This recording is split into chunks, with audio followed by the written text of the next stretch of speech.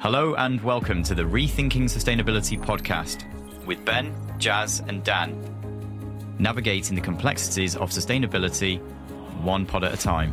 I'm Ben McCabe, founder of McCabe & Partners, a purpose-driven executive search and talent advisory. And I'm Josh Grinseng, founder of Recycle App, a recycling software platform that tackles the problem of waste going into the landfill. I had to see, which type of forest gives me the most bang for my buck? Which forest is really the king of carbon in terms of how much carbon I can get in order to fund these costs? And undisputedly, the king of carbon in terms of forest is the mangrove forest. Mangrove forests typically are able to sequester 4 to 5 times more carbon than conventional terrestrial forests. And the reason for that is really because of ecological factors. There's also reporting and rating agencies that will basically come and put effectively like a 3-star rating on your project by auditing your project and providing independent analysis. Excellent. And I think a large portion of now carbon projects have some sort of rating which provide an independent, neutral, science-based analysis of your project so that those who are procuring your carbon credits could, kind of confidence that they're paying for the right thing.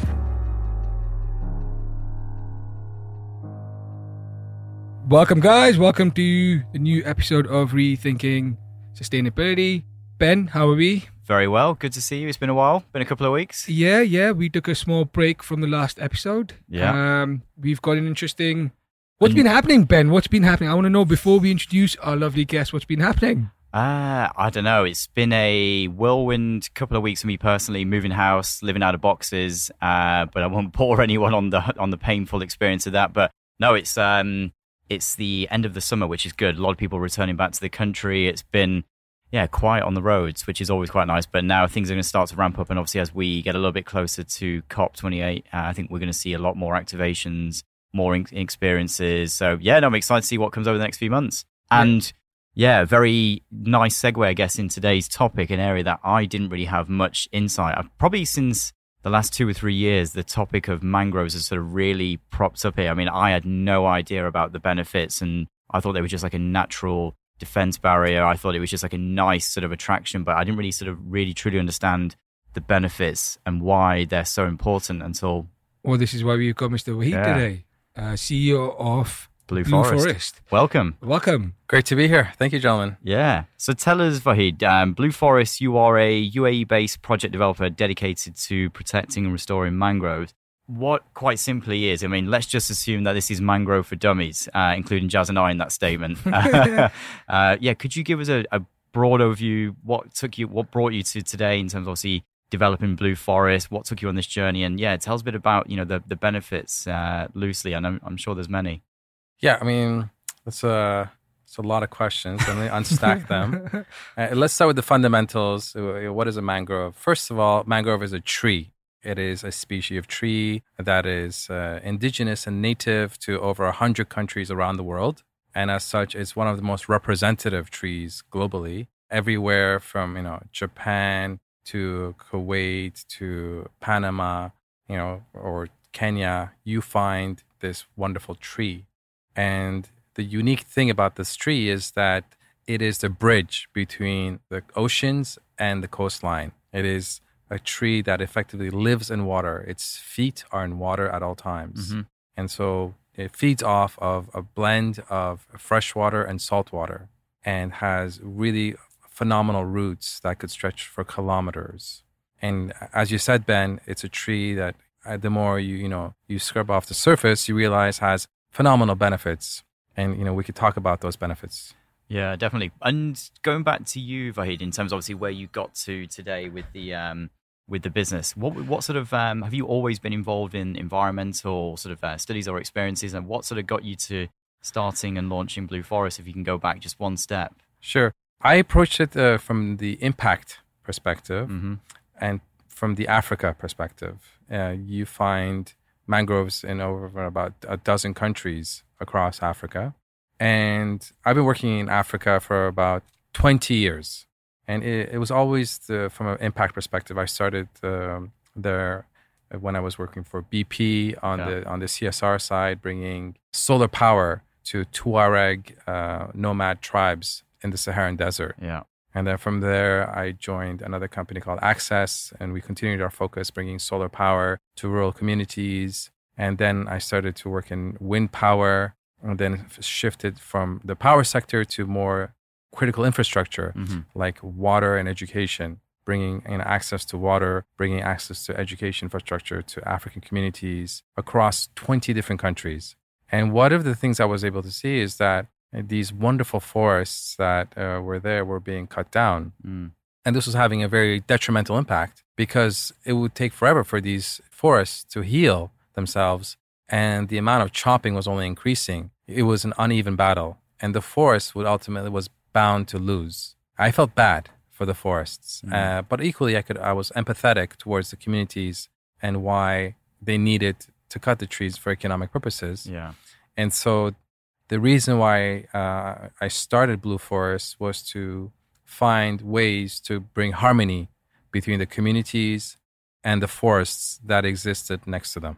Yeah. So then from that, then there's clearly maybe an economic perspective from it too. It provides a source of income perhaps for people because before I guess what you're sort of saying there is, previously, they needed a source of income. So obviously deforestation, there's obviously a source of income. So what you're saying is maybe through planting and restoring and maintaining mangroves, you can actually benefit from an economic point of view for communities? Absolutely. These are called like ecosystem services or ecosystem benefits. Trees provide ecosystem benefits. Some of them provide, a fruit tree will provide fruits and various other benefits like shading and so on. The mangrove tree probably provides more benefits than any other tree. Just to name a few, first of all, it provides coastal protection for communities valued at about $65 billion per year. Wow.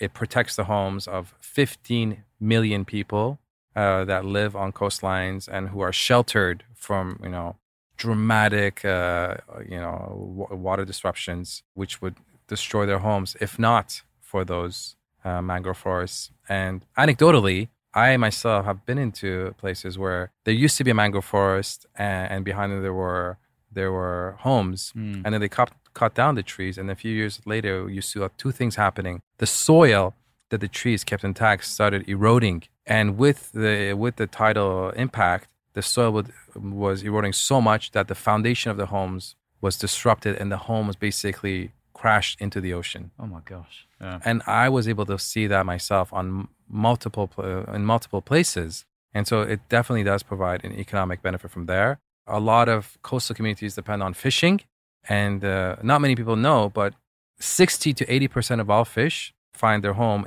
in mangrove forests because that is where the fish lay their eggs, and it serves as a nesting environment for fish to spool and to basically have their early years. And so you take away the mangroves, you take away the home of up to 80% of the world's fish. Wow. The fish disappear, the livelihoods disappear. So that's a second significant area. And of course, you have a lot of birds and animals that depend on the mangrove forests to basically survive. You take away those forests, then the biodiversity gets disrupted as well. And so, from an ecosystem purposes, there are many, many benefits that these traditional, indigenous, native mangrove forests provide that we need to protect and we need to conserve. Yeah. So just this is amazing. Obviously, because I have almost zero knowledge of what a mangrove does, or not anymore. But one of the things that you mentioned was it protects the coastline, like it's a barrier between tidal waves and coastline. Well, I guess it serves as a barrier against natural disasters, tsunami, flood, whatever. So, apologies, I lost my train of thought there. Yeah. So how does it work? Like, why is it a barrier from tidal waves and all of this? Does it stop just water from kind of seeping through? What is it? Well, it is really like a wall, right? You have the trunks, you have the roots.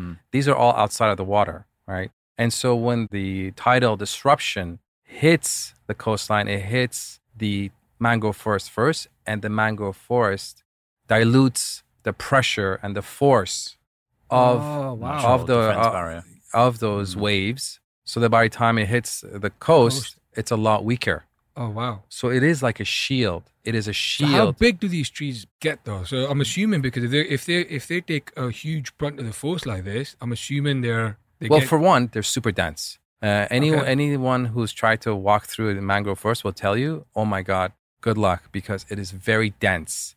The roots are thick, it's very compact, and so you can't really get through it, which means the water can't really get through it. And secondly, they can get really tall. Some species, such as the Avicennia marina, can stretch up to 60 meters high. And so that is like a 10-story high building. That's incredible, because we probably only, on a day-to-day basis, we think obviously in the UAE level, we think of mangroves, we think of Abu Dhabi, and they're quite lowly. Whereas obviously that is a far bigger different species, clearly. Yeah, the ones that are native to the UAE are species that's kind of smaller because the water is very, very salty in the Gulf, and as such, it lends itself to smaller species.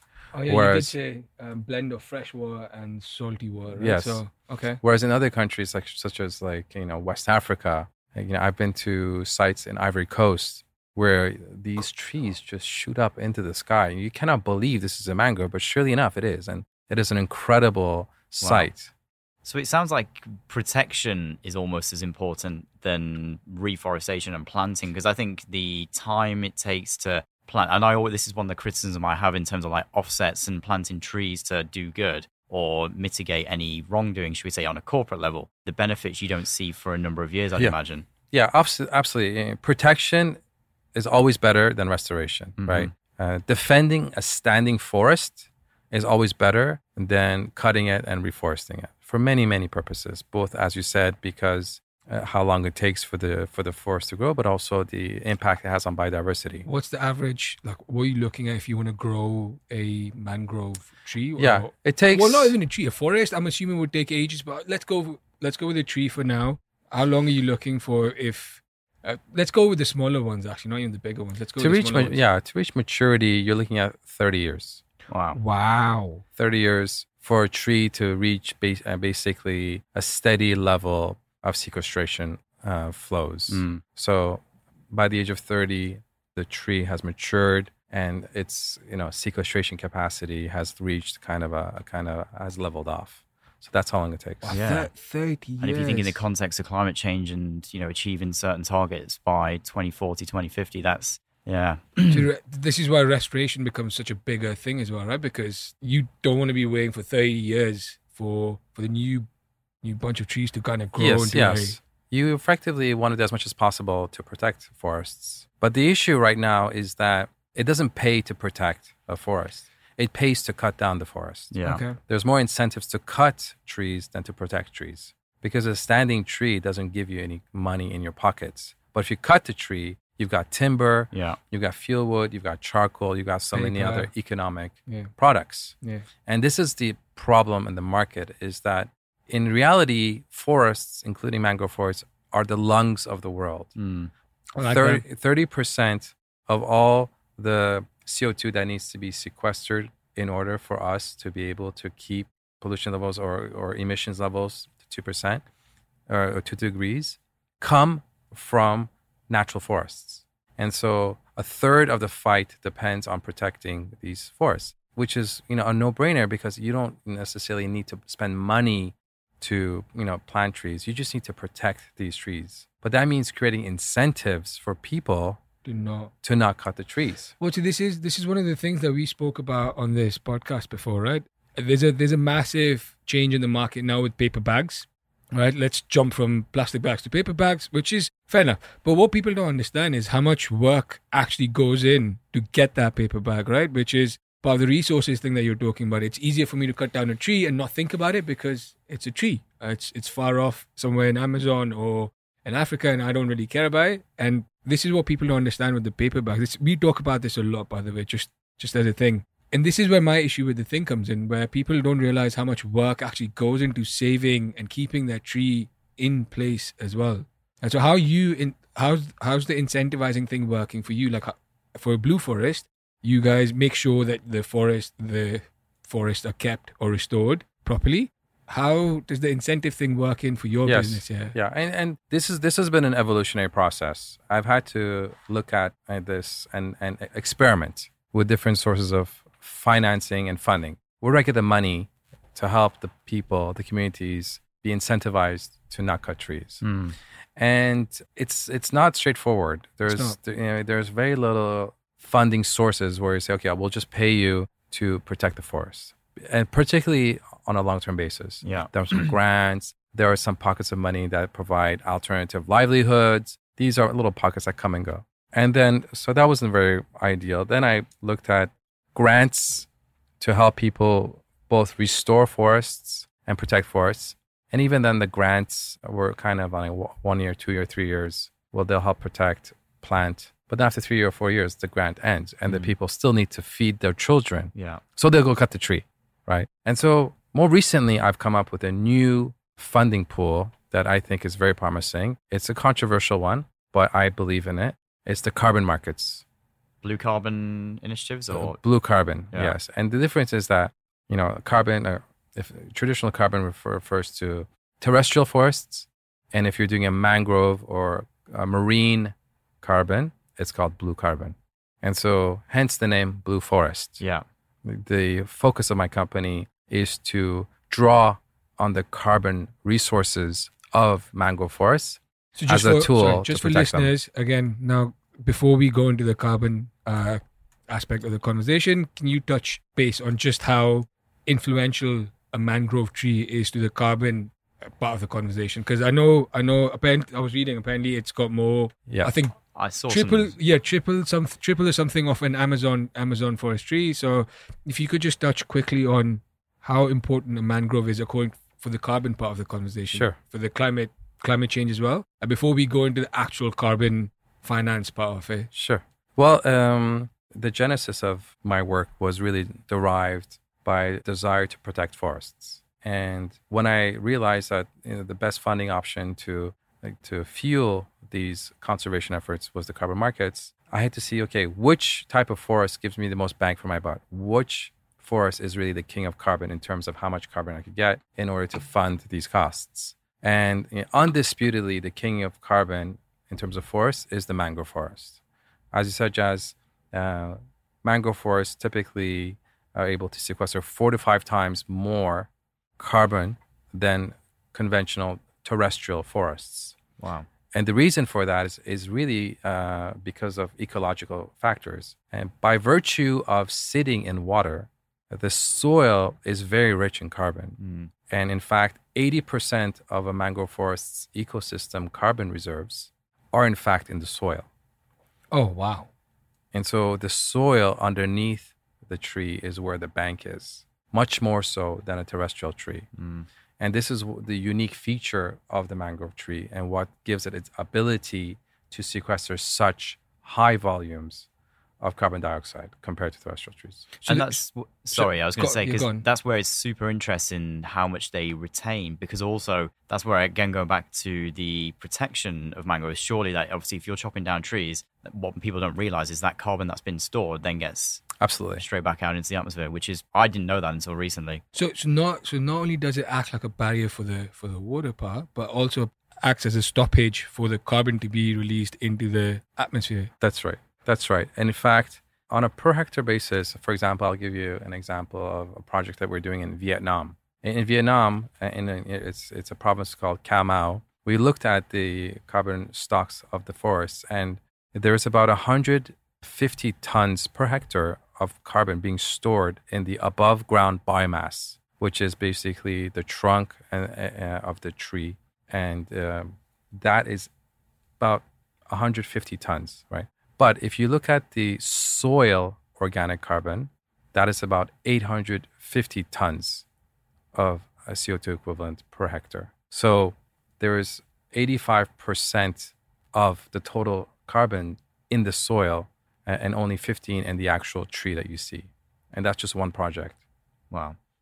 Whoa. Yeah, fascinating. Because I like bringing stats to the table purely because I'm a bit of a fan of this. But I saw that 1 square mile of a mangrove in itself, just I guess because it helps listeners, and it's a bit like what you do with the reports in terms of you break down very well the impact of what diverting certain amount of like plastic waste from landfill, what that actually means tangibly. I saw that 1 square mile of a mangrove forest can hold as much CO2 as the annual emission of 90,000 cars. So that's when you start to really understand and put it into context the importance of protection Yeah. and what that means on a day-to-day level. Yeah. Also, what it does is it opens up the doors to the murky waters of this conversation, Yeah. which is how do you balance the good and the bad from the thing, right? Now, from the finance aspect, like you said, you've got to make money to a point where it has to be an incentive for someone to not cut down the tree, right? And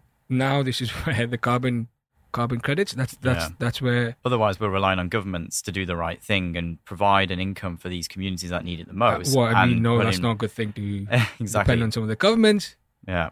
So why is it controversial? I know I literally circled controversial because you said it's a controversial thing. Yeah. Well, because some people feel that these projects are not kind of sufficiently regulated, which lends itself to abuse. Other people say that there's very little track record in terms of ensuring that the benefits that are generated through the sale of these credits that are associated with those forests actually go to the local communities, the indigenous communities. It doesn't trickle down. And these are all legitimate concerns. And my view is like, just because it's not perfect doesn't mean you should walk away. Yeah. My goal and the goal of Blue Forest is to address these challenges head on and to become, a case study of how to do a carbon project properly. Not just, again, for someone who's listening, someone, like you said, dummies for mangroves, right? So why? I know because, so now we're putting a financial number or a number on the carbon stored in the trees. That's how it's being processed. Because for me, it's a bit confusing as to how I'll explain it to you. So it really is a market. Basically, you have in any market you have supply and demand. Yep. Right? The demand is effectively by countries and companies that are net polluters, that are effectively polluting through their supply chain. You're looking at airlines, you're looking at tech companies. And these, companies or countries want to offset or neutralize their net negative impact. And so what they'll do is they'll cut down internal emissions. Yeah. They'll try to fly less, try to do carpool, they'll promote EVs, but they can only cut emissions to a certain point. Yeah. And if they still aspire to be, net neutral in terms of their emissions, they need to basically borrow the emissions from somewhere else and use those towards their basically, their pollution. And so the carbon market allows for countries, communities, and companies to generate carbon sequestration volumes or banks, or let's say certificates, and then sell those to those who want to offset their pollution. So for example, you are Facebook, and you have realized that as much as you try to, become net neutral, you're still emitting about, let's say, 1 million tons of CO2. So then you'll go to a developer in, let's call it Brazil. And you say, I noticed that you're basically protecting a forest or planting trees, and you're going to be, emitting 1 million tons or sequestering 1 million tons of CO2 over the next 5 years. How about if you sell me those credits of emission sequestration, and then I account for those towards my pollution? Yeah. So that you basically neutralizing your position. So you've paid money to this country. So you said Brazil. So we've paid money to whoever's managing this. Me as Facebook or whoever, I've paid Brazil the money, saying, hey, listen, use this money for your communities, for whatever, to grow more trees. But essentially what you're doing is now you own the number of trees that will equate to 1 million tons of carbon. So that's essentially how it works. Yeah, you own the carbon rights. You don't own the forest. You own the carbon rights. Yeah. So it's in your best interest to make sure that those trees keep growing, keep getting the best care, so that you can keep, the word you use was sequester your emissions. Right? That's right. And so what happens? Let's say, the developer ABC will effectively do 3 things. First of all, they engage with the community, and they will either protect the forest, which is effectively a forest conservation project, or they will restore a project, which is a forest restoration project. They will then have to demonstrate and that this work has been done on a scientific basis, and they will have auditors come in and vet their work in a very methodical way, and then they will then be able to register those credits and get effectively a certificate for the volume of CO2 that has been sequestered. Once they have that certificate, they can then sell it for the volume that has been historically sequestered. Oof, that's interesting. Yeah, and I guess, the controversy as you describe it, obviously, is one, the financing and regulation, but I guess people often see it as like a very quick way to offset and look to be doing good. But I think as long as, there's checks and balances in place, because I know that Apple and Nestle and big corporations are doing this. And as you say, it's difficult. You can put in all of these checks and balances and try and offset and put insets in place. But I guess it's still providing a benefit in terms of providing communities a source of income. It's protecting nature. But as long as, people aren't continuing to grow, scale up their operations, continue to, not mitigate the sort of bad that they may be doing in their operations. And I only see it as a good thing. And, year on year, you should see the sort of insets being put in place while you're still investing on the offsets. And that's where I think it's an unfair one for people to naturally just criticize, oh, that's just, you're buying credits and turning a blind eye. I was going to do that. I was going to do this. Right? So this is where my favorite part of the podcast comes in, right? I love the debunking the greenwashing aspect of it, right? Because with sustainability, we've seen a lot of greenwashing that comes in. Now, my concern, at least from what I've understood, is how do you navigate that conversation where I'm going to carry on doing the things that I know cause damage to the environment, but I have sequestered or I worked with restoration of a forest how does that work? Because the word offset generally, now I understand when you work with someone, obviously you would have these kind of worked out anyway in your system, but from someone who doesn't know anything about this, that becomes a massive concern. I'd be like, oh, they've grown a million trees, but they also keep doing this on the other hand. But we've offset this. How do you navigate that conversation? Yes. Well, I think that it's like a diet of solutions. You need a diversity of solutions. You need to demonstrate discipline in terms of your emissions, whether you're a company or country. You need to demonstrate that you're taking steps to become more environmentally responsible. You need to pollute less. You need to be mindful of your carbon footprint. But there's only so much you could do because, as you said, we still have to move around. We still have to consume. And the carbon markets really allows you to both responsibly, balance your pollution and more importantly, as Ben said, provide much needed financing to communities largely in developing countries to incentivize them to protect their forests. That is a crucial part that often gets underappreciated. Is like, how do you incentivize communities in the global south to not cut their trees? Because if they cut their trees, not only they suffer, the planet suffers. Yeah. And so the carbon markets allows for equitable transfer of funds between developed countries and the global south. Well, that's brilliant.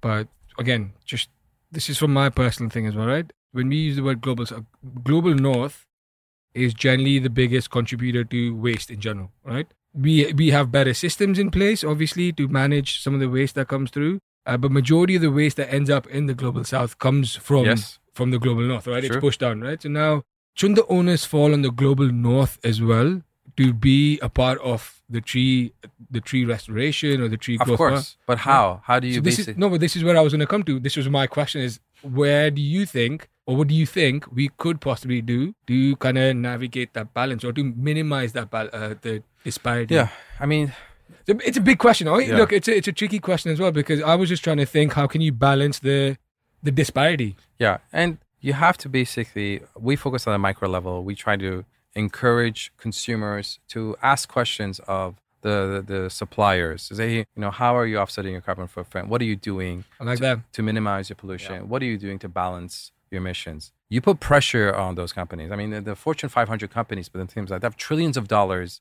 of funding available that they could put towards reforestation and forest conservation efforts around the world.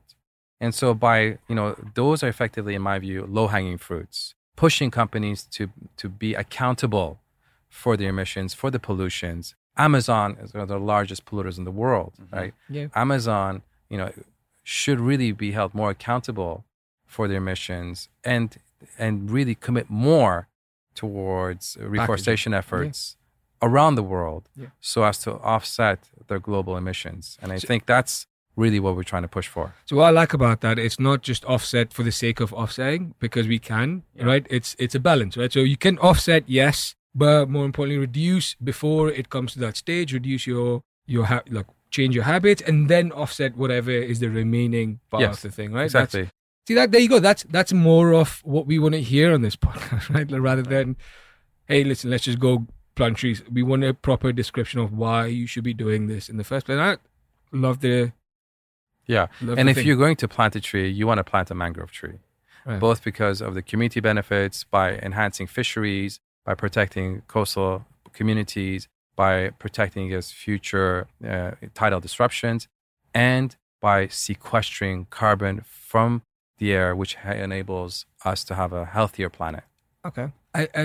Before there was a thing that you mentioned earlier as well, specific with companies getting that particular amount of trees and so on. How do you track that? How do you know? So if I want to plant a tree, it's luckily technology has improved leaps and bounds. There's now many companies that use I've seen like drone technology. There's drone technology. There's high resolution satellite imagery.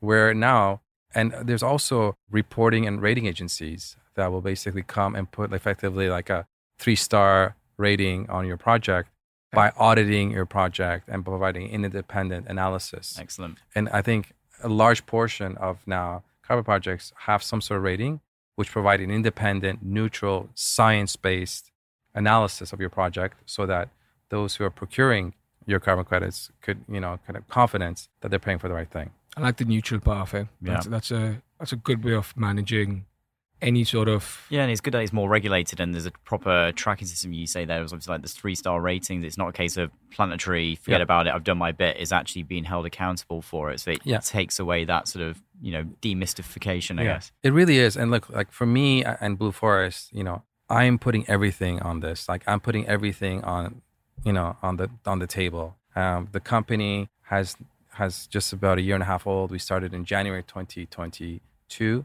And I basically spent everything I've had on getting the project to where it is, the company to where it is, because I believe in the future of this, because there's no alternatives from what I can see today to finance and to fund forest conservation, which is critical to our planet.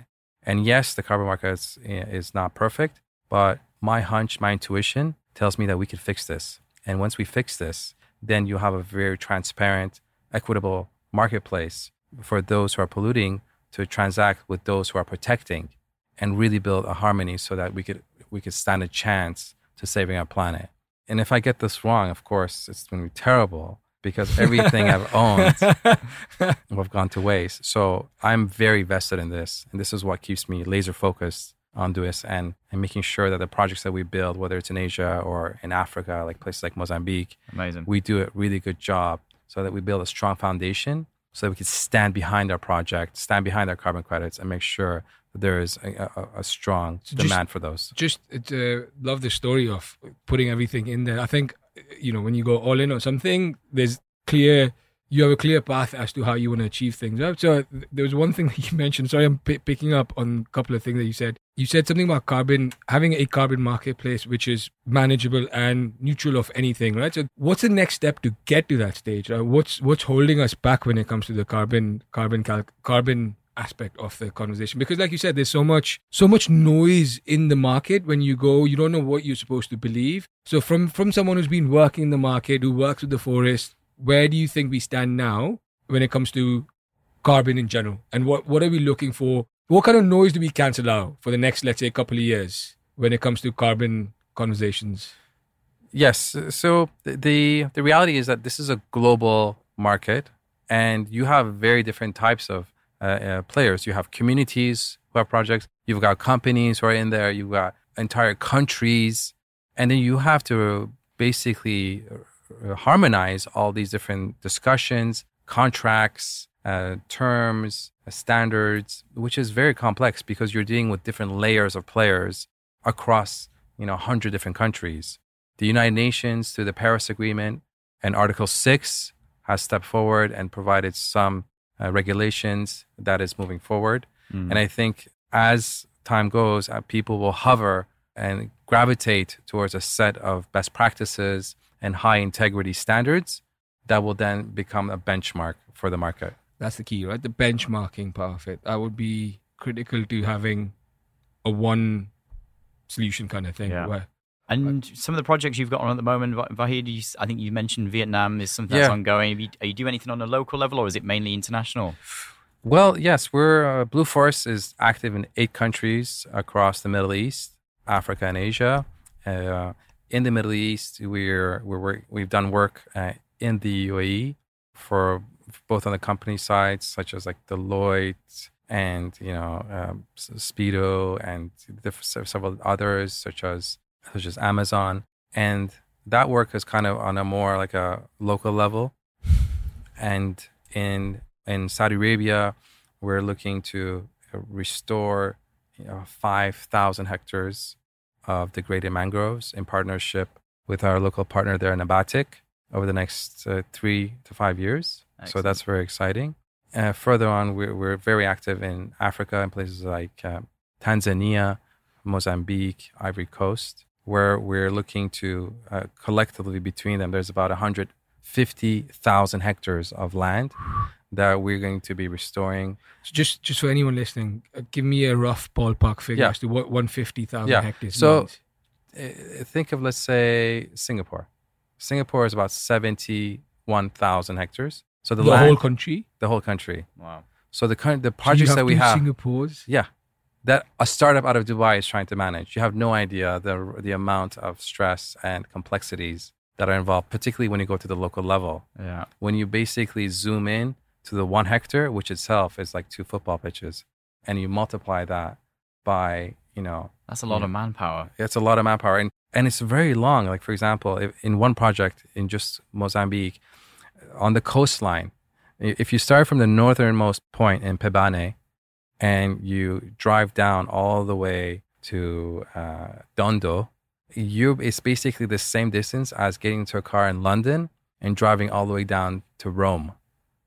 Wow, that's incredible. And that is just one project. That's one project. So that's huge. The scales are astronomical. But that's the amazing part, right? So now what it does is, if anyone's listening, it gives you an idea of how many jobs you're opening up in the community aspect. It's not a 2-man woman job. Yeah. It's not just, hey, listen, call your gardener, be like, listen, just go check the trees out. AI ain't going to fix that either. AI is not going to fix that. There's a lot of capacity building, a lot of training, because these are very like low-skilled, low-income communities, and to basically teach them how to methodically, scientifically use the right species, the right speeds at the right density, looking after them, making sure they grow, make sure there's no threats. It's a huge amount of work, just in terms of capacity building and community awareness. And there's like, as you said, Jazz, there's like just on one of our projects, we have to hire over 1,000 people just for one project. And it's incredible the impact it's going to have. And so for me, I'm really excited about the impact I'll be able to deliver. Yeah. And I try not to get, overwhelmed, because to have that impact, of course, you have to allocate resources and funds. And one of the other challenges of the market is that all the funds become available when you've actually, generated the credits. But between now and then, it's a 2-year process and involves millions of dollars. Yeah. And to get those millions of dollars in the early stage, like with any startup, is very, very challenging. Yeah. So I'm guessing a lot of the policymakers need to be on this as well, because you're not just tackling the environmental aspect of it, which is what you touched on earlier. But also the social element too. Yeah, like it's the whole. Wow, that's amazing. This is where clearly there's a gap there from a funding perspective. It's like chicken and the egg. You're providing the infrastructure, you're doing the good, but then there's this sort of temporary stopgap, I guess, in terms of the funding element, which access to funds right now isn't super easy. Interest rates are pretty high, but this is where there should be better offsets. No pun intended, obviously, for businesses that are doing good, to make it more equitable, and for businesses that are serving a real high social and environmental purpose, should be a lot more equitable. But that's phenomenal. Very insightful. It's like a mini MBA in itself. I was going to say, I will write a book about this. For sure. I do have last couple of questions on this part of the thing as well, right? From a climate change perspective, so if someone's listening, obviously now I know, because you've told me all of this, like someone's listening, because you mentioned something about blend of fresh water and salt water in the start, right? So how important is the heat aspect of it? Because as our temperatures rise, icebergs melt, right? And there's more fresh water. I'm guessing that's going to impact your mangrove situation as well, right? Well, in theory, yes, but in reality, the mangroves typically grow in tropical countries that are not far from the equator. So by the time either of those icebergs melt, and before they get even close to the equator, it's all salt water. And what is happening is that the impact though is rising sea levels. That is the hidden explosion that's going to hit everyone, is rising sea levels. And temperature as well, maybe? Well, the temperatures is causing, as Jas said, the icebergs to melt, which is rising. And I've seen this where like the standing forest is no longer threatened by just humans cutting it down. The standing forests are basically being crippled and drowned by this rising sea levels, which is eroding the soil and basically pulling in the trees into the sea. It's very, very visible. And I'm like, holy shit, this is happening. It's happening. People don't talk about it, but it's happening. You see it in Asia. You're going to see it in Africa. So the strength of the soil is what diminishes because of the the strength of the water. The soil goes weaker, and then the trees get pulled out. That's generally what. That's right. The pressure and the level basically is what causes it. Because when you're along the equator and the tropics, you depend on tidal water, and so at some point the water levels are low, and some points are high.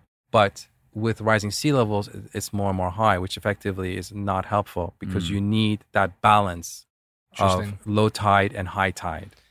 Wow. Yeah, because we are a big thing here about climate naysayers versus climate doomsayers, right? If that's the word you want to use. It's essentially, we've said this, where people that deny climate change are almost as bad as people that say climate change is going to end the world. Yeah. Because it's, just massive disparity in that conversation. But it's, from what you are saying right now, it seems almost like we can grow as many trees as possible, but we also need to make sure that we stop heating our planet, which is what you were talking about, the balance part of the conversation. Yeah, absolutely. As I mentioned, trees are only 1/3 of the equation. They're only 1/3 of the solution. Reducing our emissions, reducing CO2 emissions is critical. And we have to look at the cement industry, the automotive industry, the airline industry, and look at where there could be improvements so as to reduce those emissions, because that's effectively 2/3 of the solution. Yeah. Jeez. Yeah. It's like living on a fast food junk diet at McDonald's and hitting the treadmill every day. Something's going to give one day. It's not the treadmill. Yeah. I mean, I have 3 kids, I have 3 boys, and eventually they're going to have families of their own, and I worry for their children. I mean, you look at what the summer that we had, whether you're in Greece or Georgia, it's just hell, and it's only going to get worse. By the time our grandchildren come around, they're going to be faced with very difficult, very difficult planet. Yeah, this is what makes me uneasy at night and definitely give me more grey hair. And I think this is probably where you got to in life. And I'm sure, having worked for BP for a number of years, starting a family, you start to, I'm sure that empathy was always there, I'm not denying that, but you start to think about, life very differently. Yeah, what really caused me to leave big oil and to really focus on renewable energy was 2 things. It was when I had my first son, Cyrus, and at the same time where there was the Gulf of Mexico disaster, where the Deepwater Horizon platform exploded and just created havoc on the marine ecosystem. I felt I don't want to be part of this story. I want to be part of the solution, and that's when I shifted into renewable energy and focused entirely on finding a solution. And I think that's what we all have to do. We have to realize that if not for ourselves, for our children's sake, we have it upon ourselves to make drastic decisions today. Totally agree. Feels like a very nice way to close the episode. But that was brilliant. I know you said you had a few more questions. No, it's very rare that it happens that I'm left speechless. Very rare. Yeah. But now I don't know if you guys watched Lord of the Rings, but there's a scene in the 2 towers where the trees are fighting water, basically. Again, it doesn't matter. It's just, that's what I thought of when you said how important mangroves are to nature itself, right? And for the listeners that are in the UAE, I encourage you to really embrace the mangroves that are within this country itself. As you mentioned, you have the mangroves in Abu Dhabi. Even more lush are the mangroves are in Ajman, Al Zora National Park. Beautiful. Working with people like Companies for Good or Quest for Adventure, you have easy access to these mangroves. Does Dubai not have? Dubai does not have. Okay. Dubai does not. Do you have a little bit? Inland? Do you have a little bit as you drive up the 66 Al Ain Road? Okay. But very little. 90% of the country's mangroves are in the Emirate of Abu Dhabi. Okay. Last question before we obviously. How is cooling affected by the trees? Right, like is it cooler when there are more trees around? Absolutely, yes. I mean, it is an entire ecosystem in itself. When you go to Al Jubail National Park or Al Zora National Park in Ajman, even in summer, even today, if you go and you're there walking through the forest, it's much cooler. Lovely, because it's when the trees capture the moisture and the humidity in such a way that it enables for it to be a lot less hot. Both through the shading, but also through the CO2 sequestration strength of these trees, you create a much more enjoyable experience. That's why it's so great to be in forests, and that's why I love about my job is that it gets me to beautiful forests around the world, and I love it. Amazing. Super jealous. Yeah. Yeah. I could do with some cooling right now. Yeah, it's been a warm room today. Vahid, thank you so much for all the insights. Super useful. Really, really good luck with everything with Blue Forest. The world definitely needs more impact-driven businesses like yours. So keep up the solid work on purpose. And yeah, thank you so much for your time and insights. Also, if anyone wants to reach out, what are the best platforms to? Sure. We have our contact information on our website, which is blueforest.co. And of course, we're active on LinkedIn. So you can get in touch with us through Blue Forest on LinkedIn. So blueforest.co, blueforest.carbon offsets, is that what it stands for? No, company. I'm sorry, I was just making a joke, sorry. Yeah, but it's true. It could be. You could be that, right? Yeah, it could be. That's clever. If you use it for marketing purposes, it's fine. I don't need any credit, right? Okay. Well, there are businesses now with their website .eco.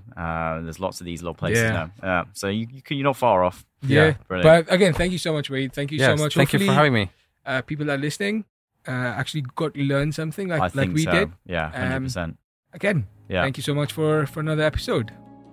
Thank you for listening to the Rethinking Sustainability podcast. Drop a follow to never miss an episode. For more information on ourselves, there's a link in the show notes. See you next time.